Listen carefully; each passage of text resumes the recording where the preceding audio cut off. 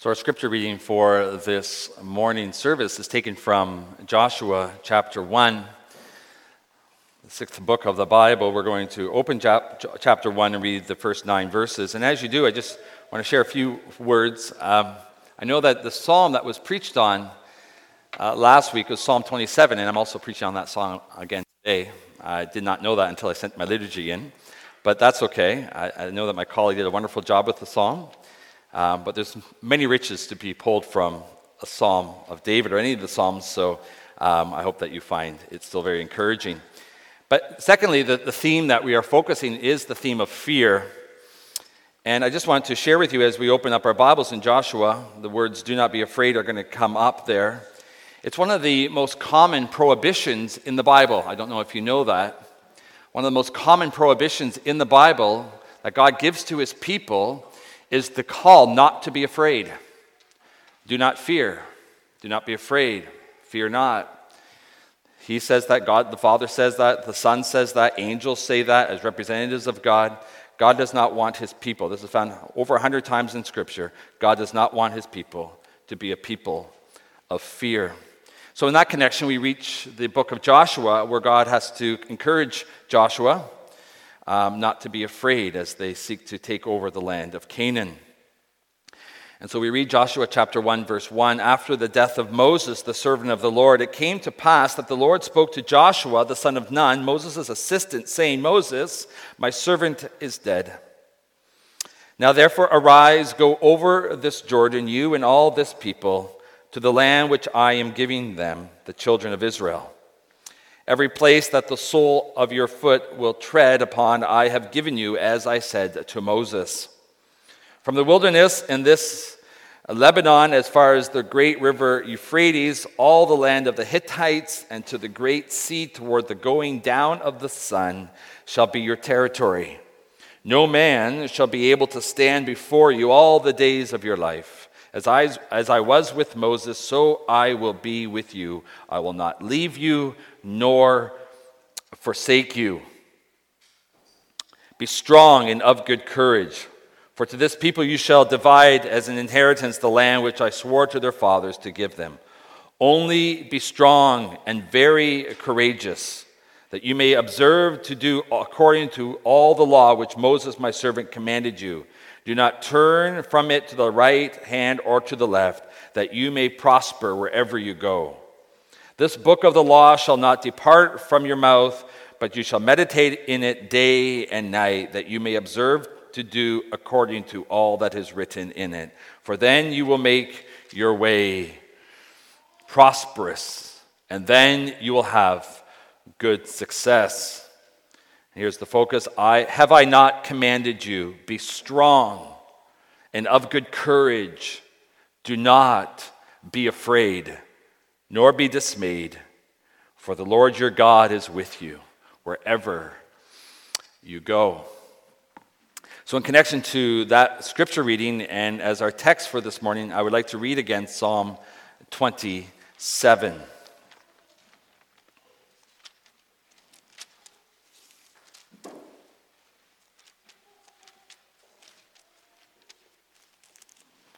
We'll read the full psalm this morning.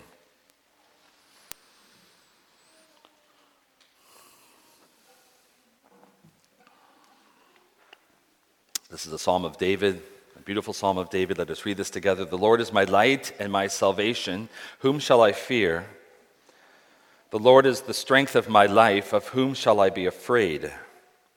When the wicked came against me to eat my flesh, my enemies and foes, they stumbled and fell. Though an army may encamp against me, my heart shall not fear. Though war may rise against me, in this I will be confident. One thing I have desired of the Lord, that will I seek, that I may dwell in the house of the Lord all the days of my life, to behold the beauty of the Lord and to inquire in his temple. For in the time of trouble he shall hide me in his pavilion. In the secret place of his tabernacle he shall hide me. He shall set me high upon a rock. And now my head shall be lifted up above my enemies all around me. Therefore I will offer sacrifices of joy in his tabernacle. I will sing, yes, I will sing praises to the Lord. Hear, O Lord, when I cry with my voice. Have mercy also upon me and answer me. When you said, seek my face, my heart said to you, your face, Lord, I will seek. Do not hide your face from me. Do not turn your servant away in anger. You have been my help. Do not leave me or forsake me, O God of my salvation. When my father and my mother forsake me, then the Lord will take care of me. Teach me your way, O Lord, and lead me in a smooth path because of my enemies. Do not deliver me to the will of my adversaries, for false witnesses have risen against me, and such as breathe out violence. I would have lost heart unless I had believed that I would see the goodness of the Lord in the land of the living.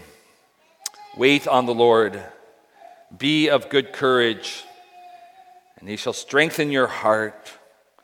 Wait, I say, on the Lord. This is the word of God. So, loved ones in our Lord Jesus Christ, this morning, as I shared with you, we're going to address the topic or the theme or the emotion of fear. And the fear that we are talking about is not the fear that the psalmist desires of us to have in other psalms, which is the fear of the Lord. That is a proper and a righteous fear that God's children should have. In fact, we read in Psalm 19 that the fear of the Lord is pure, enduring forever. Or in Proverbs 1, verse 7, we read, the fear of the Lord is the beginning of knowledge or the beginning of wisdom. Such fear should be part of our life. It's a reverent, holy fear of God. And neither am I addressing this morning the fear that we talk about in imminent danger, the flight and fright fear, the flight and fight fear, the fear that your sympathetic nervous system kind of kicks into overdrive in the face of danger and you run or you fight. We're not particularly addressing that type of fear either. Now, what I'm talking about is the fear and anxiety we have on this side of eternity that is often unknown to us. It's a fear of the future, of what's going to happen in contexts that we're unsure about. It's the fear and anxiety that cripple us and cripple the joy out of our life or stretch us or take the joy, the peace, the confidence, the assurance that we have in Christ and takes that from us, that type of fear. One theologian put it this way, he said, it often seems that fear has invaded every part of our being to such a degree that we no longer know what life without fear would feel like. He says there always seems to be something to fear, something within us or around us, something visible or invisible, something in ourselves, in others, even in God. There never seems to be a totally free fear moment. Fear always seems to be there, an omnipresent force that we cannot shake off. Often fear has penetrated our inner selves so deeply that it controls us, whether you're aware of it or not. Most of our choices and decisions are based on fear, he says. I wonder if you agree with him. You see, fear that we're talking about this morning is often precipitated by an unending list of what-if questions.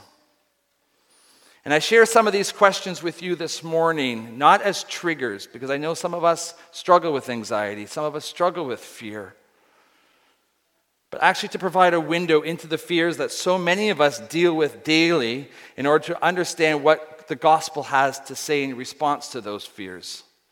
It's the what if I do not find a house, a place to rent, a job, a spouse? What if I do not get into university or college or find work in my field? What if I get fired, get sick, or get into an accident? What if I lose my friends, my children, my marriage dissolves? What if war breaks out and a rogue state decides to exert its power through nuclear missiles? What if I contact the coronavirus and finish my days on a ventilator, or get cancer or suffer a heart attack? What if I have to finish my days in unparalleled pain? What if tomorrow the stock market crashes, if I lose my investments, my business, my house, my freedom? What if I'm in prison for my faith? Or if someone steals my money, breaks into my home, and violates my children? What if my children do not find their hope in Jesus and desert him? What if ultimately I stand before the throne of Christ and he says, I do not know you? We're talking about those kinds of fears. And there are many. In fact, I could continue with that list. And there are also diagnosed fears and anxieties. We realize the diagnosed fear of general anxiety disorder, panic attacks, phobia, PTSD, and depression. We live in an age of fear. And all of this fear that I just shared right now and these illnesses have the power to enslave us, the bondage to cripple us. And today I need to tell you that I do not come to you as a professional counselor. And some of the fears that I mentioned already in here, especially the disorders around anxiety, need professional help and counseling. But I do come to you as a pastor who is not prepared to hand over all the counsel around fear and anxiety to professional help. Because I think it must be addressed also from the pulpit, and I would argue primarily from the pulpit. Because as a church, we need to stand together in search of the truth from Scripture and to hear the voice of God who, through Jesus, addresses our fears. We need to remember that the Holy Spirit ultimately is the doctor of our souls, and He mends and restores hope and confidence in an age of fear. So for the next two services, and I have 3 going on in Mercy, but we're going to do only 2 with you today. For the next 2 services, we're going to mine the Scriptures to see what it says about fear. Actually, we're going to look not at what it says ultimately about fear, but what it says about trust, about confidence, about courage, about hope, and the everlasting arms of our Savior. That's where we're going to resonate and hopefully resonate deeply in, because that's where the truth is found, in the person of Jesus Christ, who comes to us and says, do not be afraid. So our theme for this morning is no longer slaves to fear. Remember the Lord is your refuge. No longer slaves to fear, taken from Psalm 27. Remember the Lord is your refuge. That's taken from the Psalm. You see, when the Lord is our refuge, there's 3 things that we can be confident about. The first thing is this, that we can be confident in God's power. It's an omnipresent power. It's an omnipotent force. We can be confident even during his absence, which David addresses. And we can be confident of his goodness. Let's begin with his power. We can be confident in an age of fear when the Lord is our refuge, because we can be confident in his power. Now, maybe you learned last week already that when we open the book of Psalms, we're not often given autobiographical information about the life or the context of where the psalm was written. And that's the same with this psalm, of course. We don't know exactly where it was written or what time. We know David wrote it. And I think this is important for us because there are truths that transcend cultures and times that we can draw from the Psalms that apply to God's people today in the 21st century. But we know for sure, if we read the life story of David, and we have so much of his life story in Scripture, that David often faced the potential for great fear. He had, unfortunately, many enemies, and he was often in battle. His first enemy was Saul, who chased him around the wilderness for about 4 years, they think, trying to kill him. And then his own son rises up and tries to kill him. And he was on the loose again. And then the Philistines were a constant nemesis to the people of Israel, and they were constantly at war with David. And so David was constantly dealing with a barrage of realities that forced him to face death, you could say, all day long.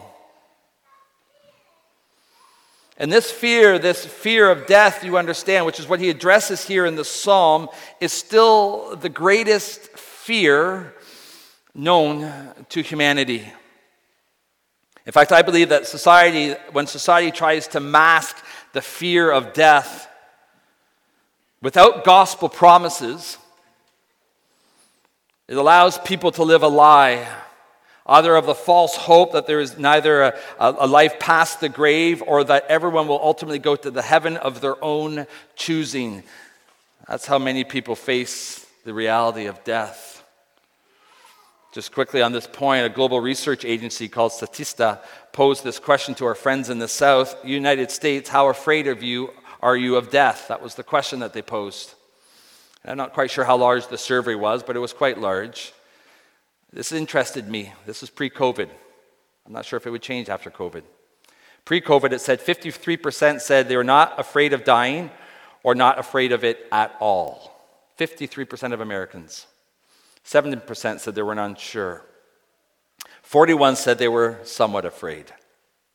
Only 11% said very afraid. And unless the majority of people who were surveyed were born-again Christians, which I highly doubt, I question this graph, this study. I doubt that people, this is another stat, I doubt that people in the U.S. are 4 times more concerned about the corruption in government than they are about their own death. That was another stat. 4 times more concerned about the corruption in Washington. Now, there's reason to be concerned about that.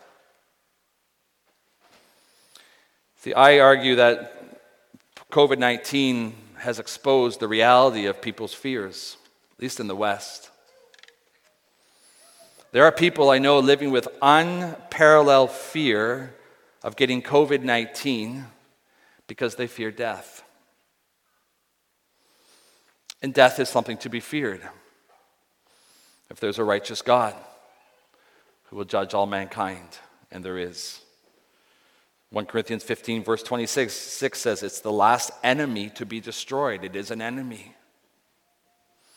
And so we get this picture of death and the reality of death, and then we open Psalm 27, and David begins the psalm by saying, "The Lord is my light and my salvation. Whom shall I fear? The Lord is the strength of my life. Of whom shall I be afraid?" And it talks about them trying to destroy his life, and he says, "My heart shall not fear," in verse 3. Where does that confidence come from? He's speaking about enemies who are about to devour him, who want to destroy him. And he says, "I am not afraid of them or what they can do to me."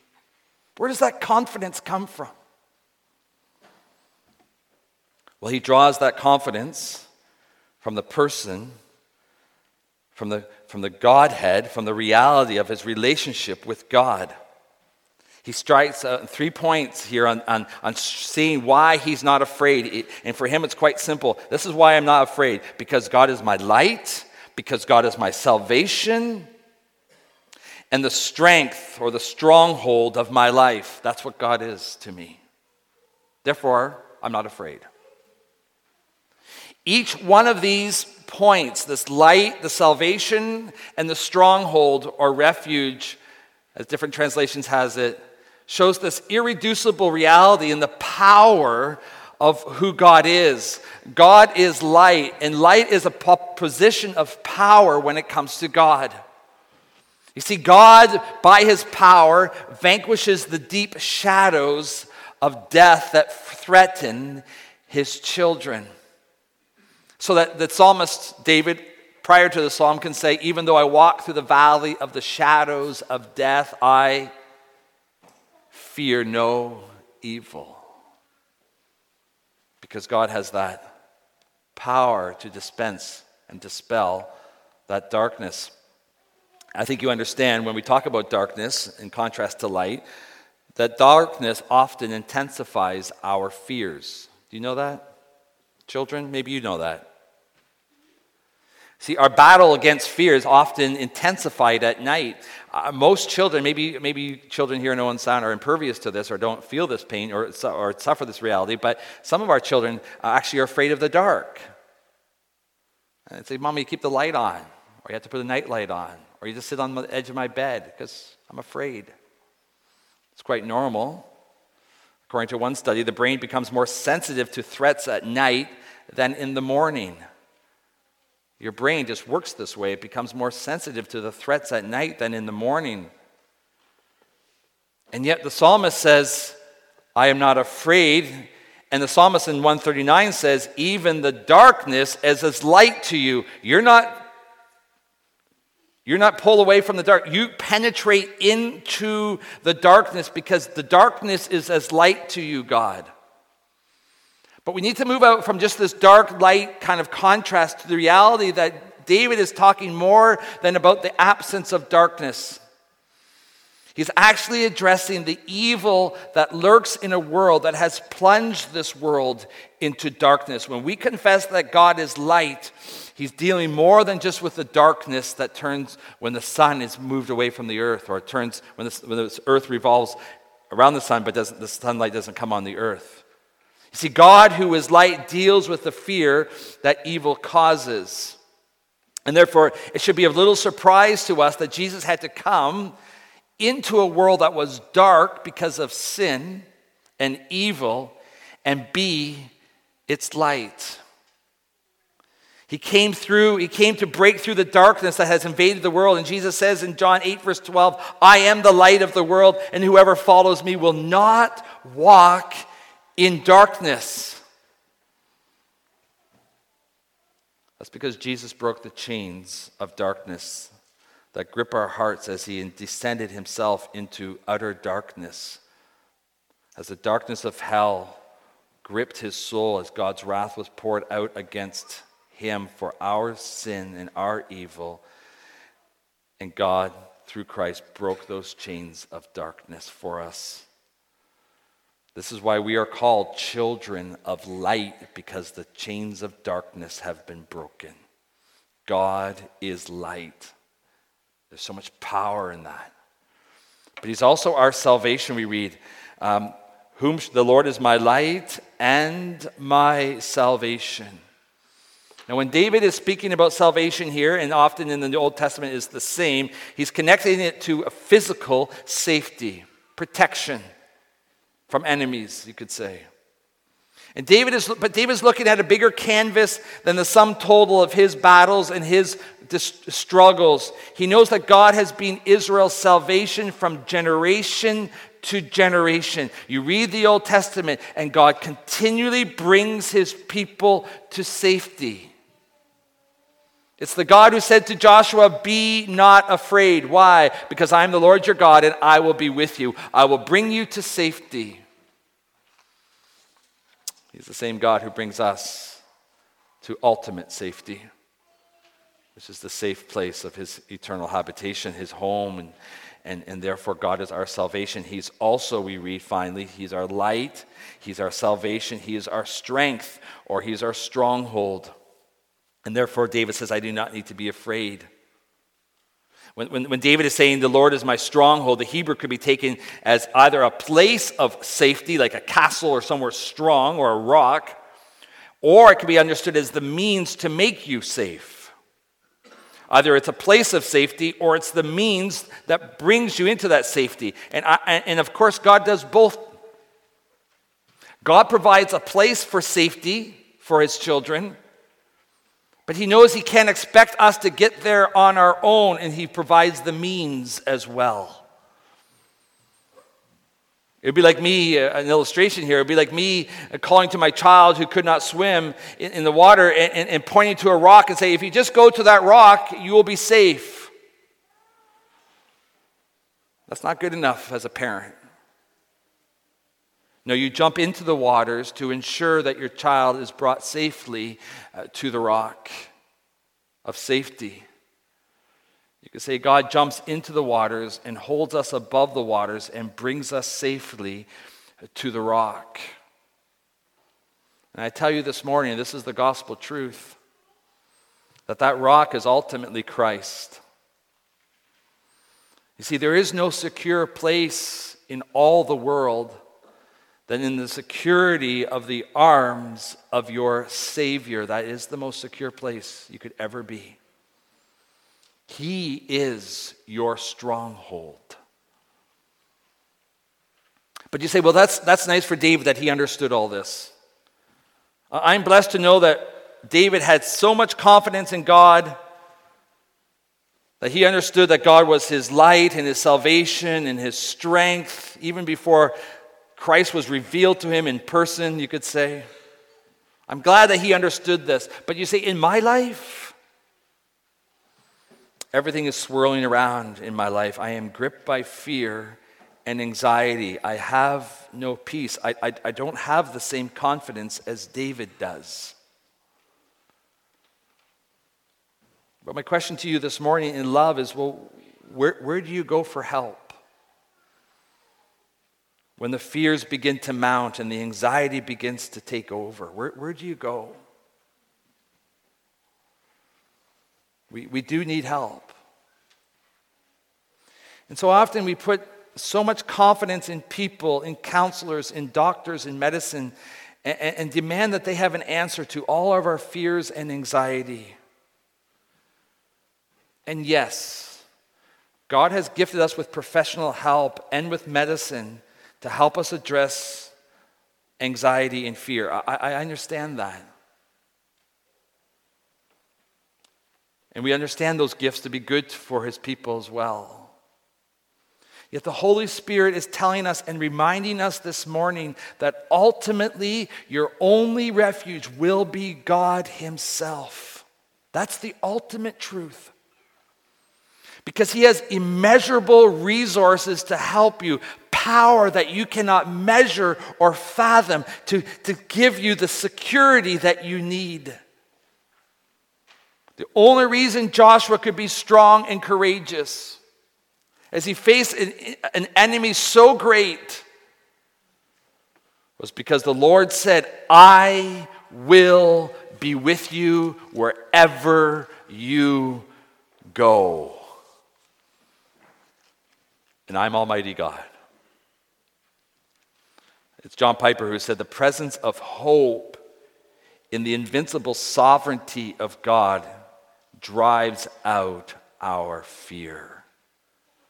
We need to trust, we need to be confident that God has our lives under control, that we do not need to fear tomorrow. This leads us to the second point.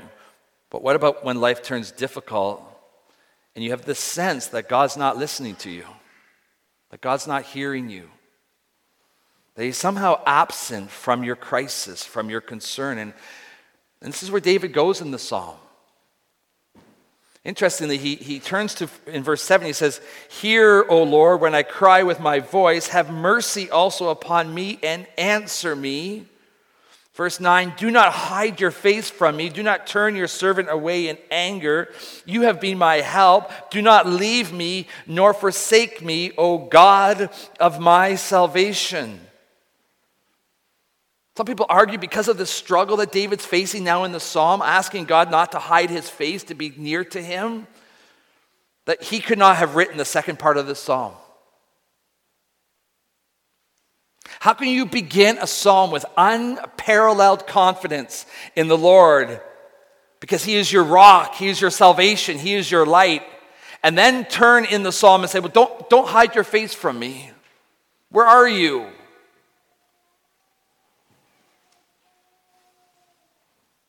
But I wonder if this is not the story of your life as is the story of my life.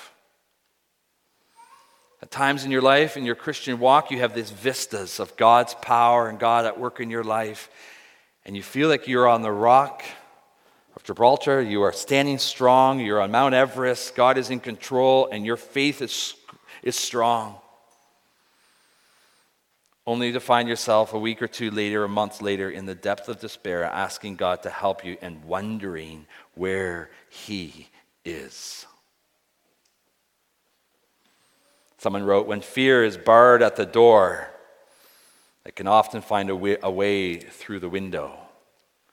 It seems to come up in so many different places.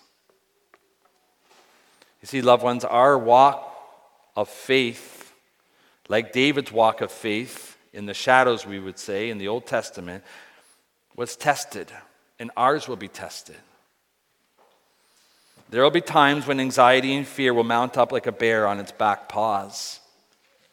And all that you want to do is run. And I do say that if you do meet a bear on the back paws, maybe you should think about running. But when it comes to these fears that we're talking about that seek to unravel us, we need to understand that maybe God is using them for another purpose. See, David had to come to this ultimate realization again, as we do constantly. In fact, we need to do this daily. that in the face of the fears and anxieties of his life, God would not and cannot forsake him. He will not reject him. You see, one of the fears that we deal with on this side of eternity is ultimately the fear of rejection. Someone wrote, most of us experience rejection from someone almost every day. I don't know if that's true or not, but we're constantly dealing with the fear of rejection. And David also addresses this reality and this tension point, and he says in verse 10, when my father and my mother forsake me, that can happen, sadly. But David comes around in this psalm to realize that no, although that might happen, your friends might forsake you, people who have walked close to you may forsake you, that you may fear this reality. David says, the Lord will take care of me.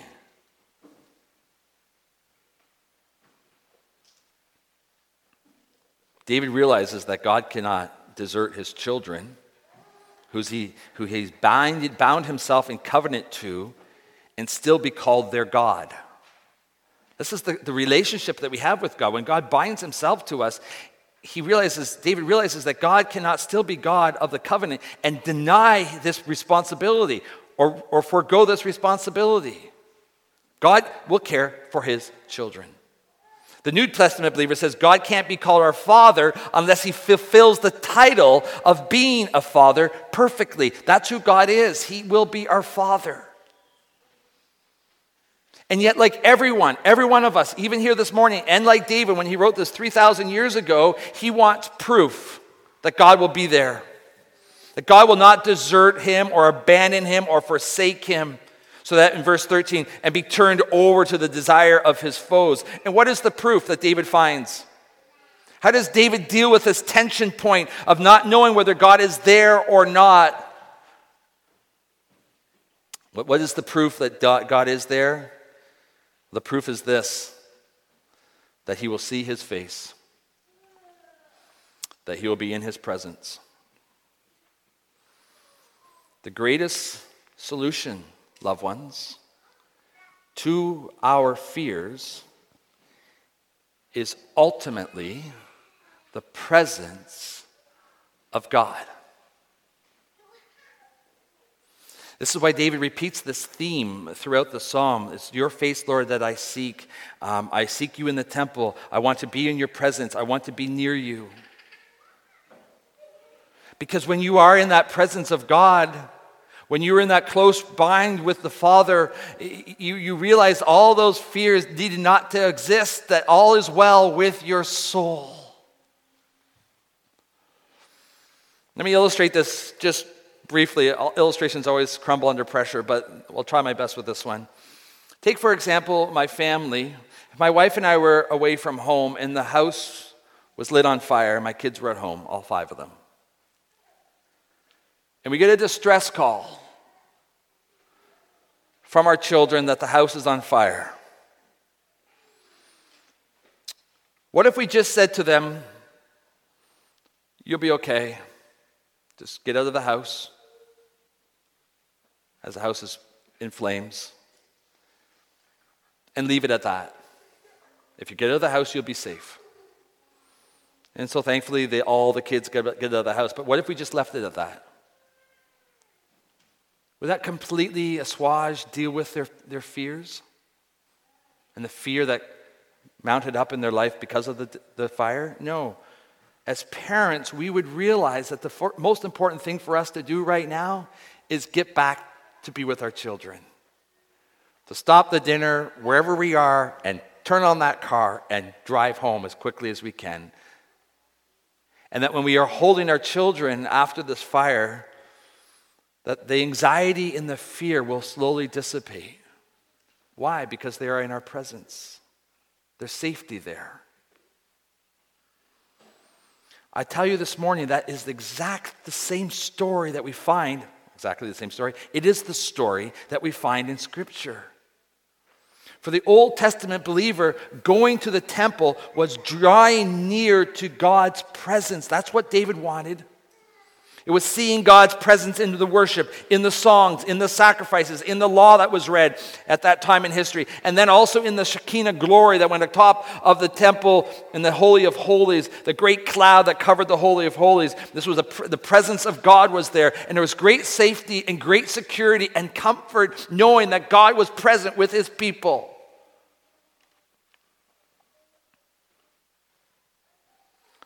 But the picture is that God wanted to become more present with his people.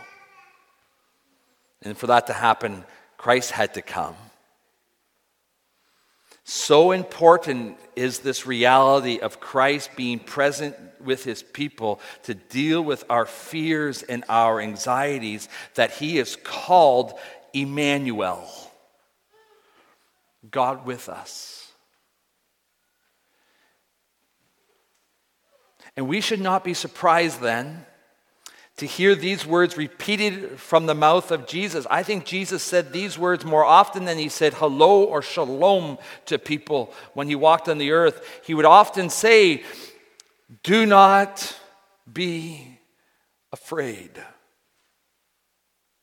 And his presence would calm their fears. Why? Because Almighty God was standing right beside them. He had power over the waters. He had power over creation. He had power over their lives. And he would come to them and say, "Do not be afraid." See, this is the whole gospel message for us. For all of God's children, Christ ultimately gave his life to ensure that we'll always be in the presence of his Father, and so that all of our fears can be dissipated, can leave, can disappear. We do not need to be afraid. He brings us back into the presence of his Father through his death so that we can have this perfect union again where there is no sin and no fear and anxiety. And even before Jesus left, he had to assure his people, "I will still be with you. The Holy Spirit will come. My Spirit will be with you. Do not be afraid." It's so beautiful that the scripture ends in this way. He says, "I heard a loud voice from the throne saying," Revelation 21, "Look, God's dwelling place is now among the people, and he will dwell with them. They will be his people, and God himself will be with them and be their God." I wonder if you could imagine any fear, any anxiety that will plague that place called heaven when you're in the presence of Almighty God. There is none. But we're just going to close now with the goodness of the Lord. There's confidence in his power. There's confidence in his work as one who's there in our crisis. But there's also confidence in his goodness. David doesn't end the psalm with the dark night of the soul. He ends this psalm with understanding that the Lord is good. In verse 27, verse 13 says, "I would have lost heart unless I had believed that I would see the goodness of the Lord in the land of the living." And I wonder this morning if you have seen the goodness of the Lord in your faith life. David saw the goodness of the Lord as God protected his family, restored his kingdom, promised him an everlasting kingdom. He saw so much goodness. He saw it in the forgiveness of sins, and he was anticipating the day where he would ultimately walk on the new earth and see God's goodness forever. What about you? Have you experienced the goodness of the Lord? And how has that helped? I met a young man recently who struggled deeply in his life. So deeply that he took refuge, as everyone does, in something. But he took refuge in drugs. Then he turned to alcohol. Then he found porn. Then he used Tinder. And his life was spiraling out of control. He was clinging onto these things for refuge. And then there was suicidal ideation that began to mount. And God, as it were, snatched him out of the fire. He opened one day the internet, not to look at porn, but to listen to a message. His heart was so unraveled. And a preacher was preaching about the cross of Christ. And as he was listening, he realized that wherever he had gone, the feet of his Savior did not go there, but they were bruised, they were nailed to the tree, his blood poured out for the places that he went. That whatever he touched, the hands of Christ bled for those sins as well. And he had touched so many things that he regretted. His thoughts and his mind went to the things that were not proper, and Christ did not, but his head was covered with thorns, and blood was pierced from his head, the skull of our Savior, for the sins of our mind and the sins of our hearts. This is just a picture. But when he realized in all of this that Christ's hands and feet and head and body in total was poured, his blood was poured out as a complete sacrifice for him, that his fear of judgment of death, his fear of the consequences of his past wrongs was replaced by hope and confidence in his Savior. And he just took so much delight in that. He said, I experienced the goodness of the Lord. He's turned away from porn and Tinder, and he's turned away from alcoholism and drug abuse. He has turned to Christ, and he cannot stop talking about what God has done for him. Because he has tasted the goodness of the Lord in the land of the living. He fears not death. It's the goodness of God that comes to us this morning in Christ, who is the conquering King, who has vanquished death and Satan on the cross. And I ask you this morning, do you believe that?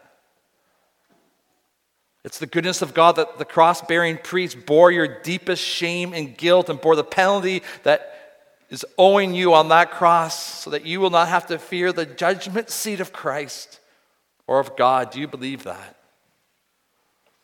It's the goodness of God that we hear these words from the lips of Jesus. Do not fear. I am with you. I am your Emmanuel. I will never leave you or forsake you. Loved ones, do you believe that? It's the goodness of the Lord that you will see in the land of the living on account of Christ's completed work on the cross and that you receive by faith. Do you believe that? David said, even in the shadows, I believe in the goodness of God. He knew that just as God has been the refuge of his forefathers, he was his refuge as well. And therefore he waits for him. That's where we end. He waits for him. That means to look forward to something with so much confidence that you know it's going to come. He waits for him. And that goodness that he's waiting for is the goodness that we have received in Christ. And so hear these words this morning as a comfort for you as you face your fears and anxiety. He says, wait on the Lord. Expect him. Be of good courage, and he shall strengthen your heart. Wait, I say, on the Lord. And as you do, you need not be a slave to fear. For God is your refuge. Amen.